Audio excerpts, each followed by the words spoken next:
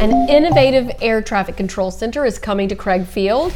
Dallas County has a new superintendent, and the relationship between the mayor and city council deteriorates.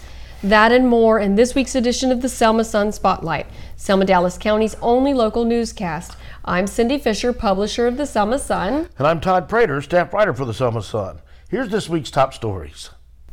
Craig Field has been chosen as host of the nation's first remote tower air traffic control center and training academy. The innovative aviation control tower company Advanced ATC, which is based in Valdosta, Georgia, announced in a ceremony at Craig Field on Thursday that they will invest nearly $5 million to bring the control center and air traffic control academy to Selma, Dallas County. It will bring up to 119 jobs and 25 to 50 students to the area per year. Renovation will be made to buildings on Craig's campus for the center and dorms that will be renovated to house students for the 48-week courses.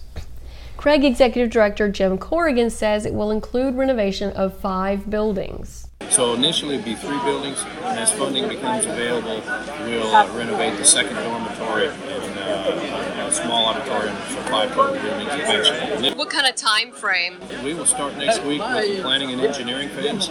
We will start a phased operations building renovation. It's exciting. It is exciting, especially to know that there's that much expansion and growth going on in the Selma area. Yes. And Craig Field seems to be the center and the hub of a lot of that growth. There's so much opportunity there. It's a diamond in the rough, as Jim Corrigan calls it. So it is exciting to see more of it being used. Right. And Right. I know there's more to come. And new jobs. We had the Flight Works, the escapes me, but the other company that came out. Turbine Works? Yes, and then we've got this one coming out, and there's always talk of more. So there's a lot of growth out of Craig Field that's coming up. Ton of opportunity. Yeah, I can't wait. Dallas County School System has a new superintendent. He's Anthony Sampson, who comes here from Baldwin County School System. According to his LinkedIn profile, Sampson's been the Director of Prevention and Support Services for Baldwin County Schools since 1998. He was the System Director for Safety, Security, and Attendance since 2013. He described himself on LinkedIn as experienced Director of Prevention and Support Services, skilled in career development, event planning, customer service, coaching, and deferred compensation. Sampson has a military background and a Master of Arts focused on education from Xavier University, Louisiana. He replaces Superintendent Dr. Hattie Shelton, who is retiring. And I loved her. We wish her luck on her Wish her luck in her new endeavors. And welcome, Mr. Sampson.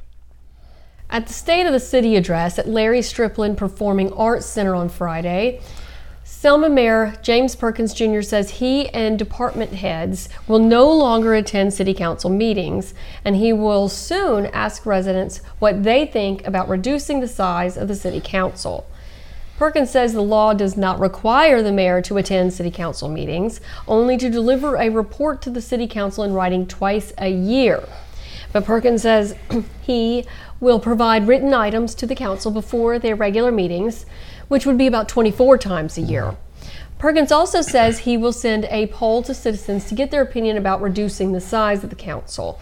He notes that there's a loss of about 3,000 people in the last census, and there is no need for 9 council meeting members and an elected president of the council. Right. He asked if it is time to reduce the number of seats from 9 to 7 or even down to 5. It's a good question. It is. It is a good question, but here we are again with a mayor that doesn't come to council meetings, so right. I'm curious to see how this will go. We'll have to be watching to see how it turns out. The last day of the 2021-2022 school year took on a very special meaning for one Payne Elementary School teacher. Kindergarten teacher Lynn Godwin Bender is retiring after 40 years. As soon as she graduated from Troy State University in 1982, she was hired at Payne and has been there ever since. Matter of fact, in the same classroom for 35 of those years.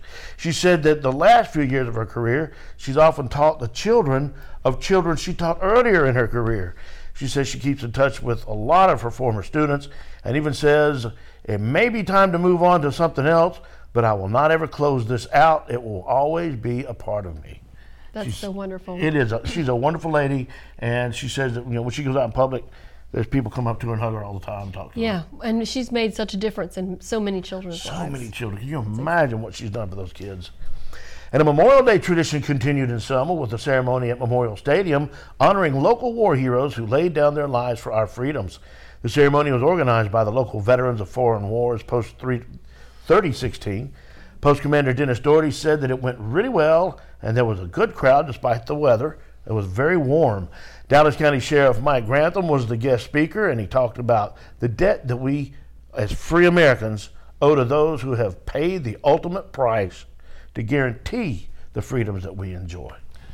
And it is amazing. Real heroes. Military service is underrated. We need to be giving them a lot more props. Amen. Those are the true heroes. You can watch TV and listen to music all day long, but the true heroes of this country are those men and women who fight. And it's such a sacrifice, and the bravery that it takes to go overseas and fight. Oh, God. I just can't imagine that. No, me either.